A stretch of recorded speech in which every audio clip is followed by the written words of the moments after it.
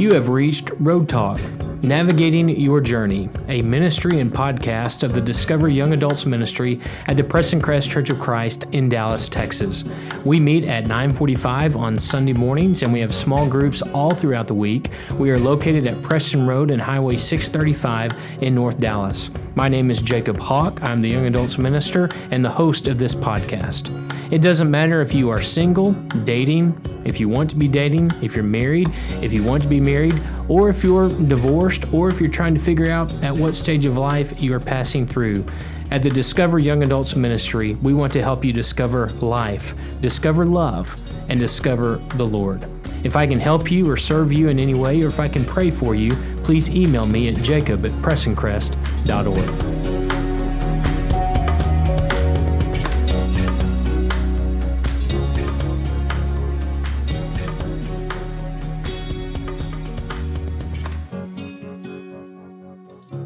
Well, I want to welcome you back to Road Talk, Navigating Your Journey. My name is Jacob Hawk, the host of this podcast, and I'm thrilled again today to have with me my good friend and fellow minister, Keith Harris, who serves as the preaching minister over at the Lewisville Church of Christ, just about 20 minutes north of us here at Preston Crest. Keith, so glad to have you back with us today.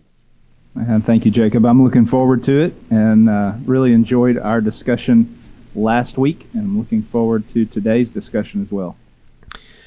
I enjoyed it as well, and I'm also looking forward to our discussion today. If you have not heard the first episode of this series, we are doing, I guess maybe it'll go through the summer, Keith. I don't know how long it'll last, but we're doing a series over the pastoral epistles, which are the books in the New Testament, more commonly known as 1st and 2nd Timothy, and the book of Titus. All three of these books are written by the Apostle Paul to two different preachers, Timothy, who's going to be serving in Ephesus, Titus, who will be serving on the island of Crete, and Paul is at the end of his life, and so he's wanting to pass on some great wisdom to two young preachers who will pick up the baton and run with it long after Paul is gone. And so Keith and I are both young preachers, and so we're talking through what it's like to receive these words and what ministry is all about. Keith, I think maybe we should do what we did last week. I'll just go ahead and begin by reading the passage, and then we'll get straight into some questions. Today we're going to be in 1 Timothy chapter 1, but today we will be beginning in verse 12, and work our way all the way down to verse 20. But here we go, 1 Timothy 1, beginning verse 12. I thank Christ Jesus our Lord, who has given me strength, that he considered me faithful, appointing me to his service. Even though I was once a blasphemer and a persecutor and a violent man, I was shown mercy because I acted in ignorance and unbelief. The grace of our Lord was poured out on me abundantly, along with the faith and love that are in Christ Jesus. Here is a trustworthy saying that deserves full acceptance. Christ Jesus came into the world to save sinners, of whom I am the worst. But for that very reason I was shown mercy, so that in me, the worst of sinners, Christ Jesus might display his unlimited patience as an example for those who would believe on him and receive eternal life.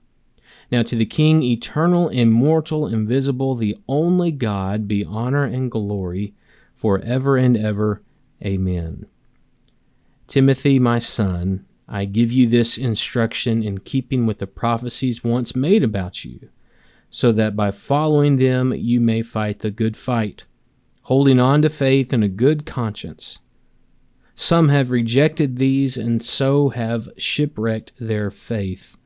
Among them are Hymenaeus and Alexander, whom I have handed over to Satan to be taught not to blaspheme.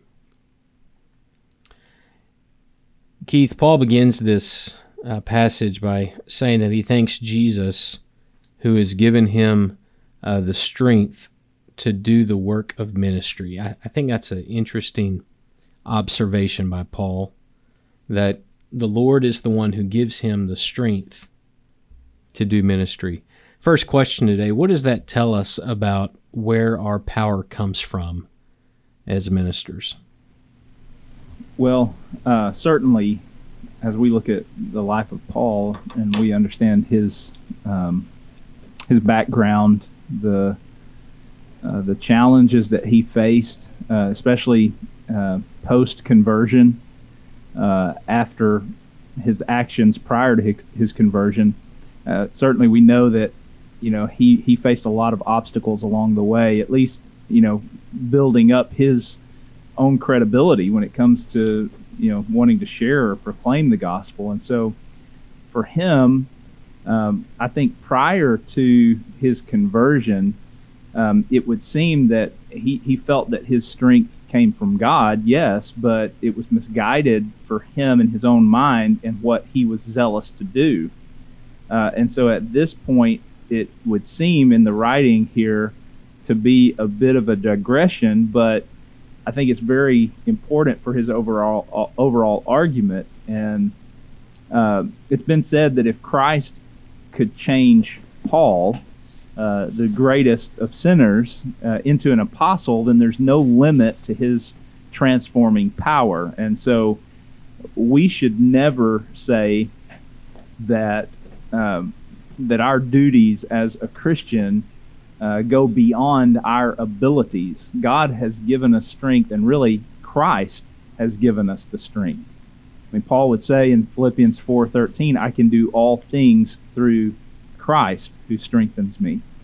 And so that ought to help us in our ministry and in our service in the kingdom, just as Christians, to know that it's not about what I can do, it's not about my strength, but rather it's about Christ's strength that's at work within me. Yeah, those are some great thoughts. And I think just by the basic acknowledgement that Paul says that he receives strength to do his job, that implies, therefore, that this job can make you tired, where you need strength to begin with. And I think there's a misnomer among people about, well, of course there isn't. This is no thinking this. We know, you and I both know, and all ministers know, there's kind of a misnomer in a lot of people's eyes. Well, what do you guys do all day? I mean, what exactly is your job? And while ministry may not be physically demanding, like doing physical work, ministry is a tiring job. I know. First of all, just you study for a sermon, work on a sermon 8 hours a day. I don't know about you, Keith, but when I get home, my brain's just kind of shot. That's taxing on your mind. But that's not what Paul's describing here when he talks about strength. This is an emotionally demanding job. It's hard to shut it off. It's not an 8 to 5 clock in, clock out. You worry about people. You worry about their well-being, their faith, their families. You worry about your own family. And so this is not a job that you can just kind of quote unquote get away or take your 2 weeks of vacation and turn off your email or whatever it is, because you're always worried about the work of the kingdom. And Paul indicates what keeps him going through all of that is the strength that comes from Christ. What are your thoughts about that? Yeah, I think that's extremely important, for us to keep in mind that, the things that are going to sustain us along the way, even when we are emotionally taxed, when we are mentally drained, when we face challenges, much like Paul faced in his ministry of people not convinced that he had changed.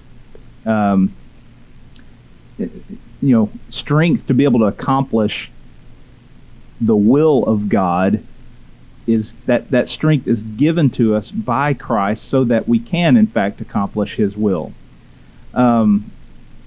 Interestingly enough, here in this verse 12, where he says that his strength was given to him or has been given to me, that again is a past tense verb there that shows Paul's understanding that something took place in the past for him, and I'm convinced that took place, after he was on that road to Damascus, as we talked about last week. I'm convinced that during that time, where he was awaiting, his sight to be restored and awaiting word as to what he ought to do, and we see him immediately go and begin proclaiming and proving that Jesus is the Christ. I'm convinced it's in that moment that Christ gave him the strength. And I know that as God's chosen instrument, or the chosen instrument of Christ to proclaim salvation,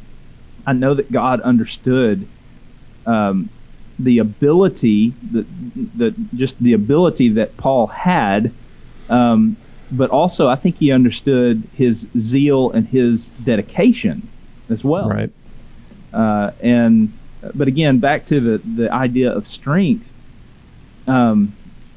If we're going to accomplish the tasks that God puts before us, He doesn't expect us to do that in our own strength, and we ought to always be thankful that He supplies that strength that we need to go on day to day, and not just in ministry, but really in all aspects of life, as God is blessing us and helping us along the way.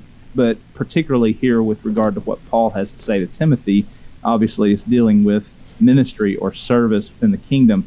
And for Paul, very personally, in this passage that you just read for us, it very much deals with his day-to-day ministry.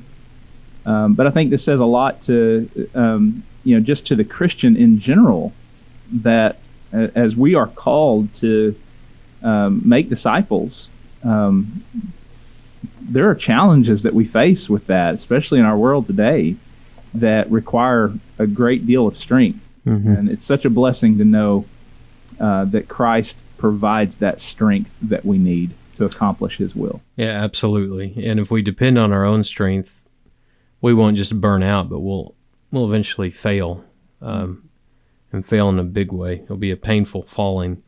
So after he talks about God giving him strength for his service and appointing him, considering him to be faithful, he goes back, looks over his shoulder in the rearview mirror of his life, and kind of brings up what I put in the questions, Keith, his rap sheet.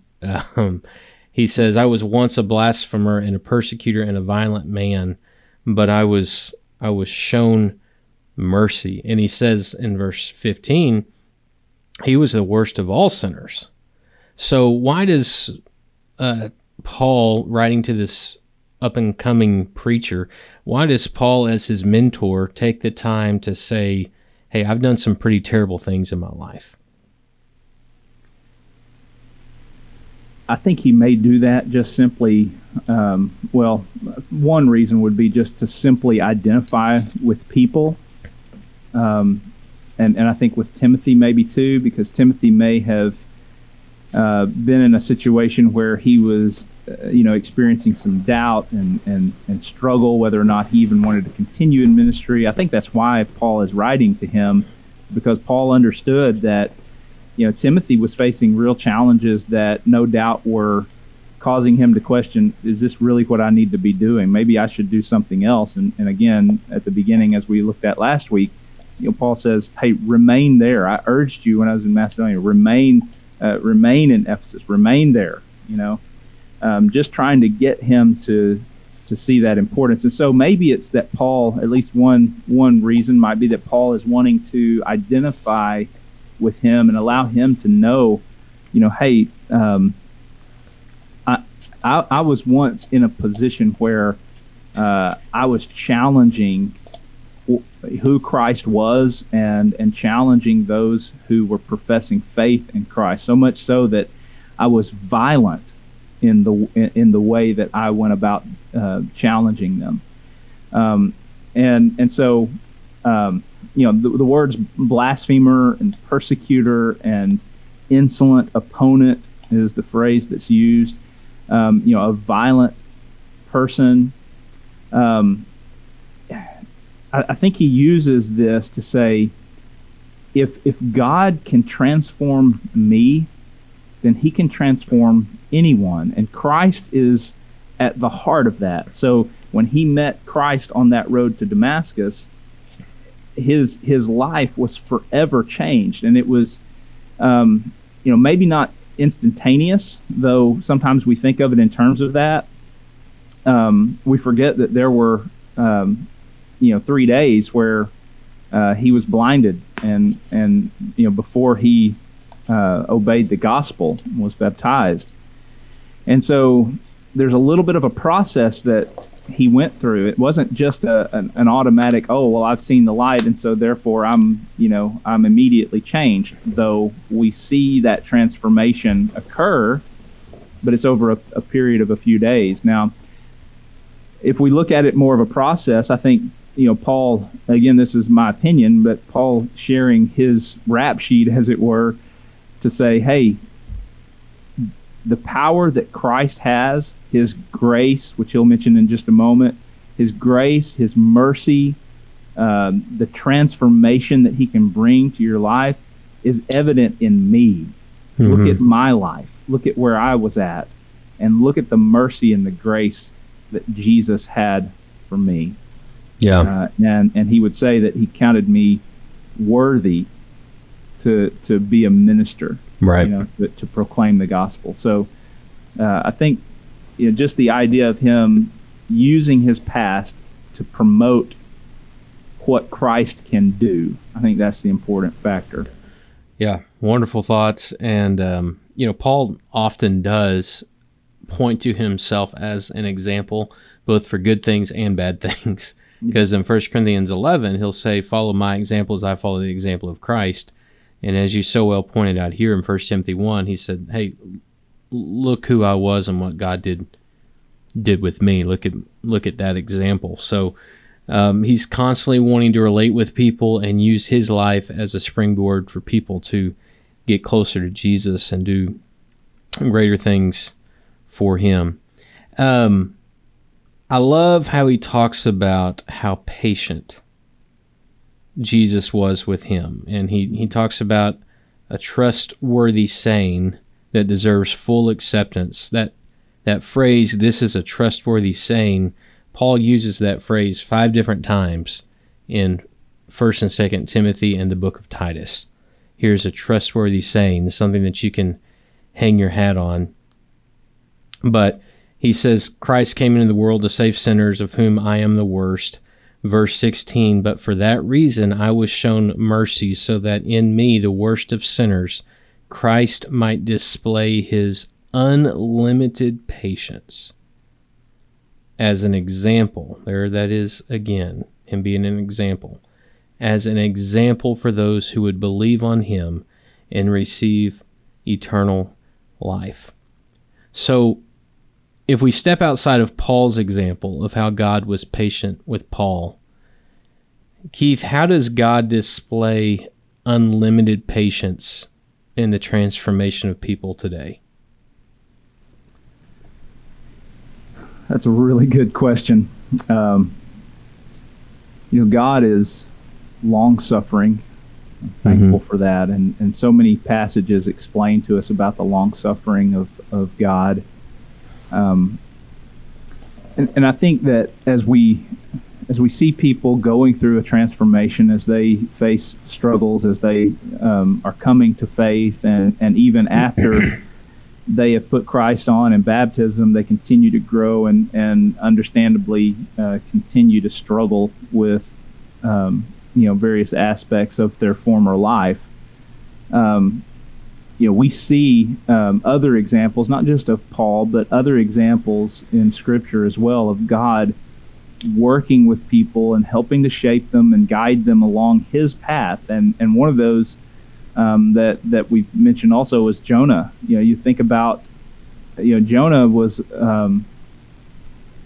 he was a believer in God and in God's power, but when he received that call, we see him going in the opposite direction, as it were, and then God, through his care, which seems odd, but through his care, provided for Jonah to be safe in the belly of that great fish, and then provided him that opportunity to follow the path that God had laid. Yeah.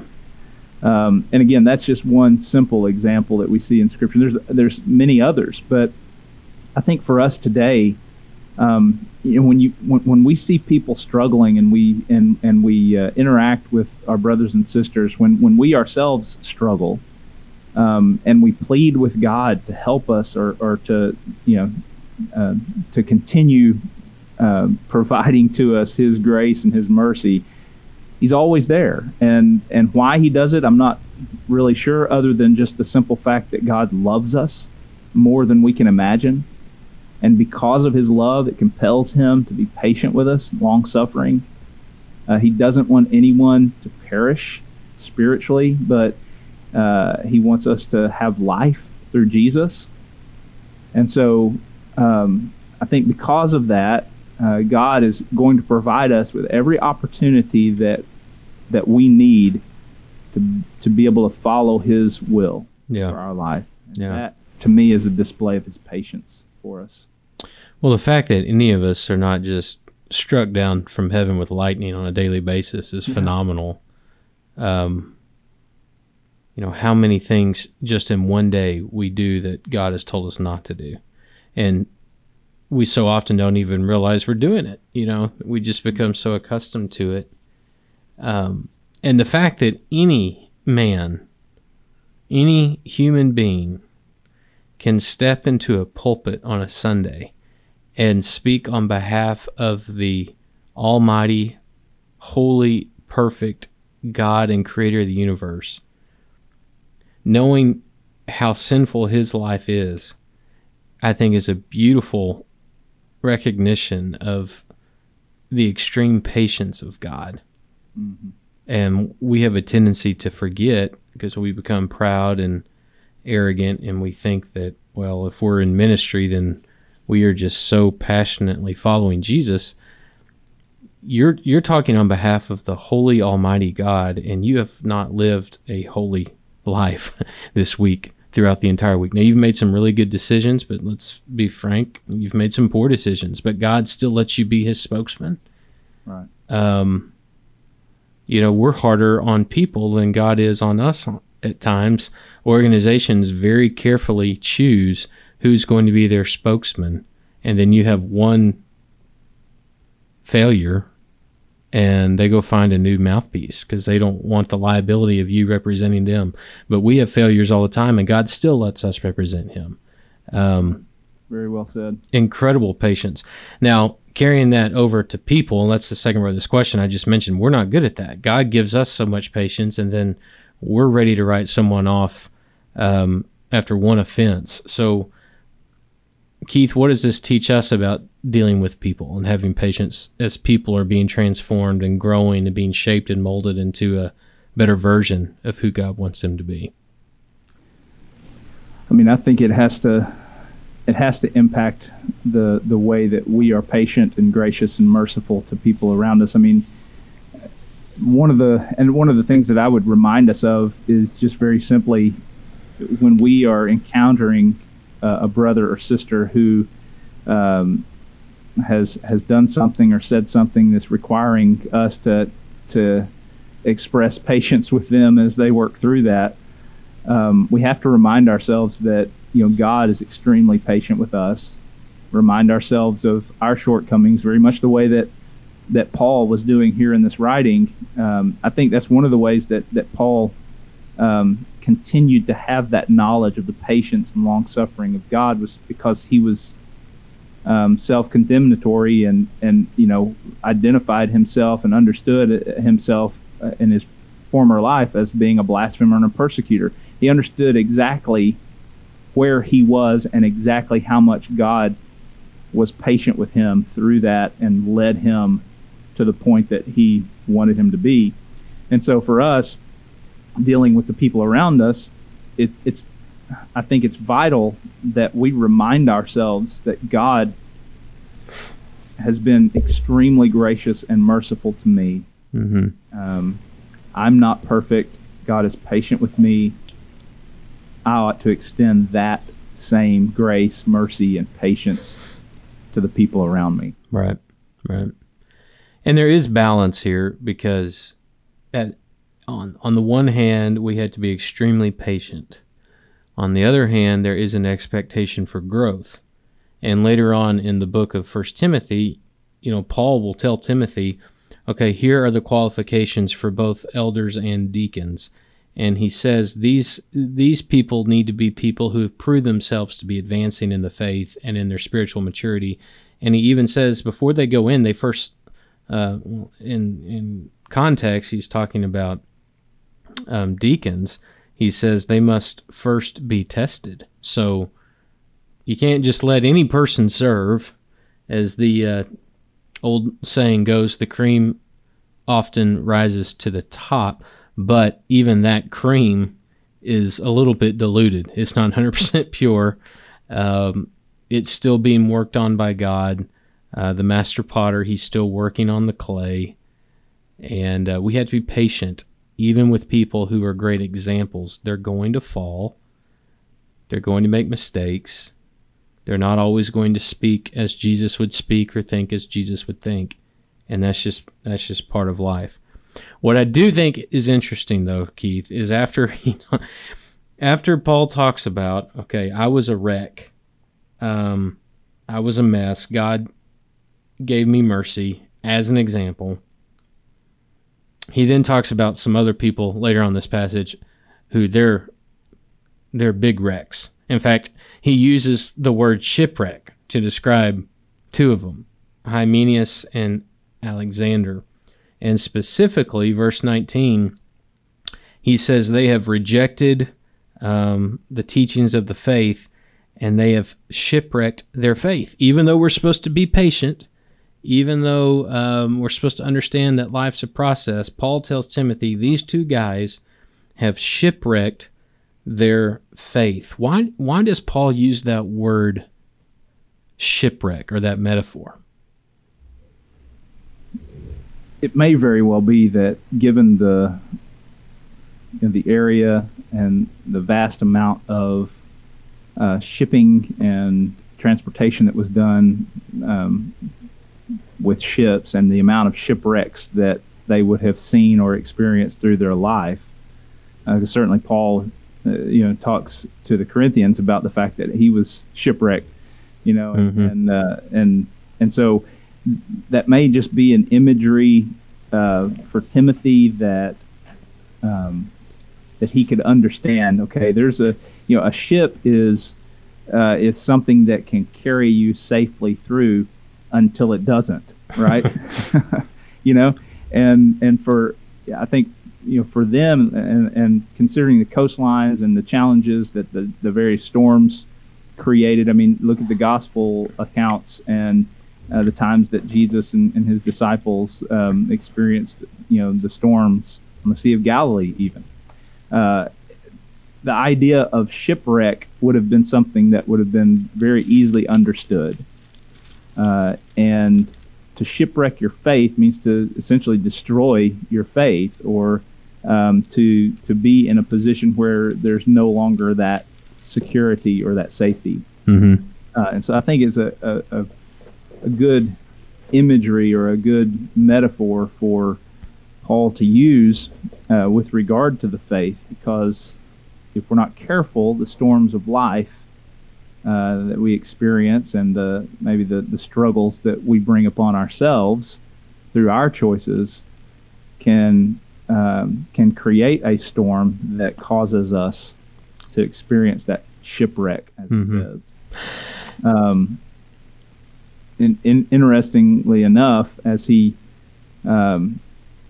mentions this, as you began this thought a minute ago, after explaining about how patient God was and Christ was and gracious and merciful and that sort of thing, he mentions these guys that have shipwrecked their faith. I think it's important too, just kind of going back on what we were talking about a moment ago, where if we see a brother or sister who is continually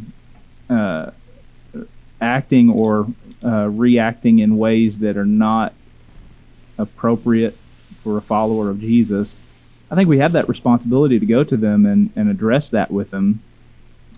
We do so in a loving way, speaking the truth in love, as Paul would say. But I think there are times, much like we see here, and we'll probably talk about this in just a moment, but there comes a time where we have to say enough's enough, and we do so not from the perspective of punitive damage toward them, but rather we do so from the perspective of mercy. Right. We want them to grow and to learn. And so, Paul mentions these two and just says that they've shipwrecked their faith, a metaphor that I think would have resonated, at least in Timothy's mind, and as well as the others that are present. Yeah. A couple of things on that I thought about. One, now I'm not a ship captain. Only boats I usually get on are cruise ships, or there are all-you-can-eat buffets, But my understanding of maritime law and just practice, most people don't get into a shipwreck without seeing warning signs first. Even the Titanic, they knew, hey, going across the mid-Atlantic, trying to get across it this quickly, in the wee hours of the morning when it's dark, there are going to be icebergs all out here. It's not the wisest decision. And the Bible will talk about the concept of the lighthouse. A lot of our old hymns talk about lighthouses that warn ships, hey, you're getting too close to land. It's going to get shallow. There's a chance you might run aground. You might shipwreck. In faith, there are warnings, there are boundaries presented to us in Scripture all the time. If you live this way, if you make this choice, this is what is waiting for you just around the corner. You're going to run aground. There's going to be a problem. And so a lot of people, before they shipwreck their faith, I think they knew either they were going down a dangerous path or the danger was ahead, showing them that, and they ignored the signals. What is encouraging to me about the concept of the shipwreck, Paul does not say here that Hymenaeus and Alexander have drowned yet. A lot of people can survive shipwrecks. They can swim to another boat, they can get in a lifeboat, they can swim to land. Just because the boat shipwrecks does not mean you're immediately going to die. But it certainly puts you in a more dangerous position than you were in before. It is interesting, though, that Paul does say, I've handed them over to Satan. The same guy who said we should be patient because God's been patient with us, he says, I've handed these guys over to Satan, which at first blush, I'm like, Paul, did you forget about what you wrote literally 7 sentences before? But right. What do you think he means there, that I've handed them over to Satan? I think, again, this, like I was saying a minute ago, I think what Paul is saying here is not in the sense of punishment, but rather, and some people throughout history would suggest that he's talking about excommunication. Mm-hmm. It may be that.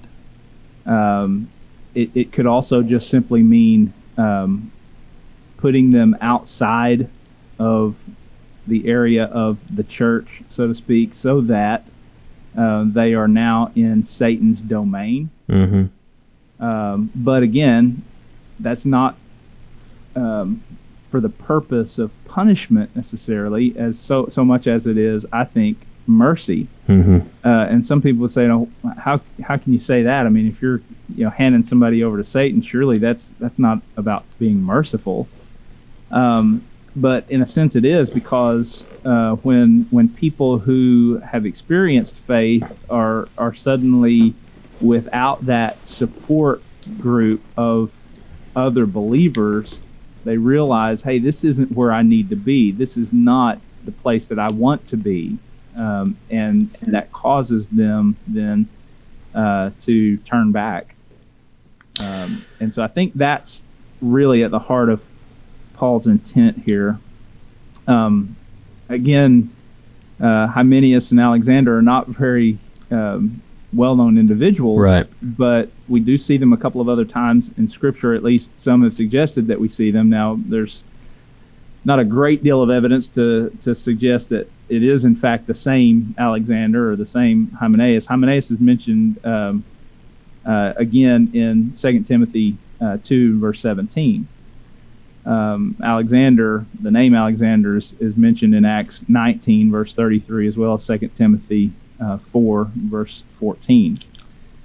The challenge, I think, of seeing the statement from a guy who, as you said, seven sentences ago was talking about patience, grace, mercy, is to remember that this is not punitive. Right. This is intended for mercy and growth for them. And I think probably the reason that we may have so much difficulty today understanding that or grasping that is because the church really, over the past few decades, has fallen short in this area of discipline. Mm-hmm. And so that may create additional challenges for us to really grasp the intent of what Paul is saying here. Yeah, I'm under the impression as I look at this that he probably is describing the process of withdrawing them from fellowship, similar to what happens in 1 Corinthians 5. And I love what you said there. This is not done to be mean. This is done out of love. I looked at one commentator today who phrased it this way: Paul did not want to get rid of them. He wanted to teach them.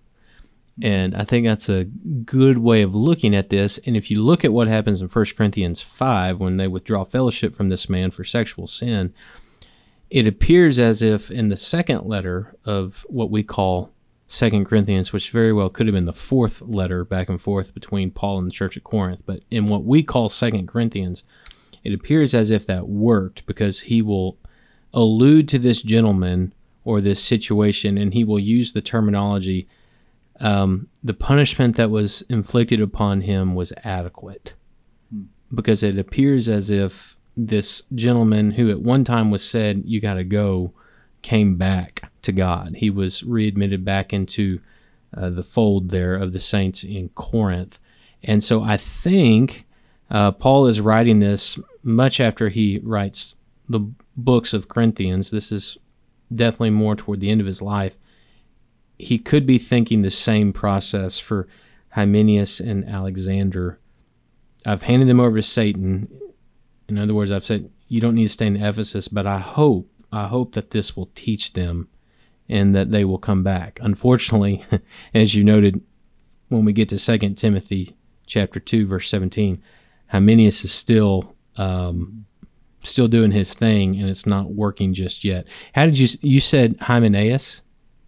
Yeah, Hymenaeus or Hymenaeus. Yeah. I like Hymenaeus. Different emphasis. Yeah. My wife Suzanne makes so much fun of me because of how I pronounce different foods, and all right, I think she's probably right. If you look at it phonetically, she's probably right, but I've always pronounced Asiago bread Asagio, and she goes, first of all, that sounds nasty, and secondly, there's no way that's phonetically correct. How would you pronounce? Is it Asagio or Asiago? I've always said Asiago. Well, that didn't help my case, Keith. But Asagio just kind of sounds that does not sound very appetizing. I agree, it does not sound very appetizing. But Hymenaeus or Hymenaeus, we'll let either way. Either I have way. no idea the correct pronunciation, but anyway. Yeah, it is interesting because it does feel like, well, it is. We are reading someone else's mail here, so it would be like, you and I sending each other a letter talking about someone in either one of our congregations that we both know. But even though we don't know who these guys are, readers 2,000 years removed from the incident, we understand what he's trying to say is these guys, they've shipwrecked their faith, and apparently they're still treading water. They haven't died yet, but they're not in good standing. They're not in a safe, well-structured vessel. They are very soon could be lost at sea. And you don't. sorry, I was just going to say, I think one of the important factors following that statement of him turning them over to Satan comes at the end of verse 20, where he says that they may learn not to blaspheme. Right. That ought to tell us that this is not something that he's using as punishment for them per se, but rather instruction, and with the hopes that, as you said, as they continue to tread water, that they will find safe ground again. Mm-hmm. And to your point, we haven't done this in recent decades in the church. You and I are too young to have witnessed it as adults, but you're right. I mean, it takes courage and boldness and conviction for churches to work with members who are heading down the wrong way and go by the biblical pattern. You warn them a second time, and then eventually you take it to the church, or Titus says you withdraw. That takes courage. There's a lot of hurt feelings, but what's harder and what's worse? Taking a stand, hoping that they change, or saying nothing as they continue to walk closer and closer to hell? or as Paul says here, shipwrecking their faith. I mean, how much do we love them not to say anything at all? Right. And potentially their actions and our inaction could lead others away as well. Mm-hmm. The last time that I can recall experiencing a disciplinary action from a church to an individual, Lindsay and I had gotten married that Saturday. We flew to L.A. and attended the service that Sunday morning with the Santa Monica Church of Christ. And they were disciplining a member that morning. Nice. And the elders, and it was a long process of them explaining and discussing and talking to the congregation. And that was quite an experience for us. But it was, I look back on it and I think, they obviously had been working with this individual, and it wasn't helping. And so they were doing what I think Scripture would teach us to do. Mm-hmm. I don't know the outcome. I haven't heard anything from that congregation since we were there that day. And, but that's the last time. And again, that was 20, 21 years ago. Yeah, my dad talks about something like that. This would have been 30, 35 years ago, but he had bought some cars somewhere out in Indiana, I think, and they were on their way back through, and this was before he'd married my mom. It was just him and his parents and relatives. They were bringing the cars back, and they stopped at a very small little church somewhere in East Texas and came in, and they were disfellowshipping someone that day.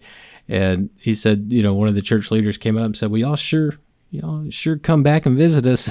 Like, well, I don't know if we'll be coming back, but yeah, I mean, that is awkward for just to stop in and disfellowship be taking place.